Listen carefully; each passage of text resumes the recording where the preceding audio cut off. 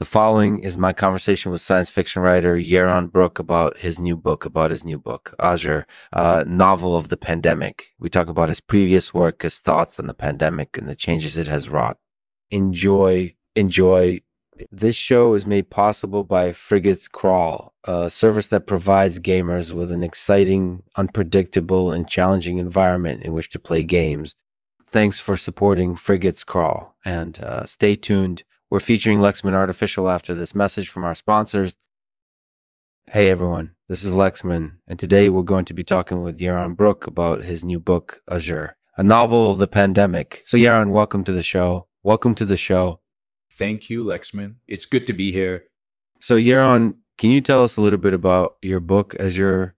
Sure. So the book is a novel set in the aftermath of a pandemic that has drastically altered the world we live in. It follows the struggles of two families as they attempt to rebuild their life. Yeah, so I was really intrigued by your work, and I wanted to start off by asking you about your experience with mastoiditis. Can you tell us a little bit about that? Sure. So I had mastoiditis for quite a while, and it was pretty excruciating. The pain was pretty constant, and it was very hard to sleep or eat. It was a pretty tough experience. Yeah, mastoiditis can be really tough. So during the pandemic, what were your thoughts on it? Well, I think that the pandemic was a pretty serious event, and it did affect a lot of people adversely. I don't think that we really understood all of the risks associated with it at the time. So I think that we should have been more prepared for it. Yeah, I completely agree with you there. So during the pandemic, did you find that your experience changed in any way? Yeah, definitely. The pandemic made me realize how precious life is and how important it is to take care of yourself. I also appreciated how interconnected we all are. So if one person suffers from the pandemic, then that affects everyone else in some way. Yeah, that's definitely true. So overall, do you think that the pandemic was a good thing or a bad thing?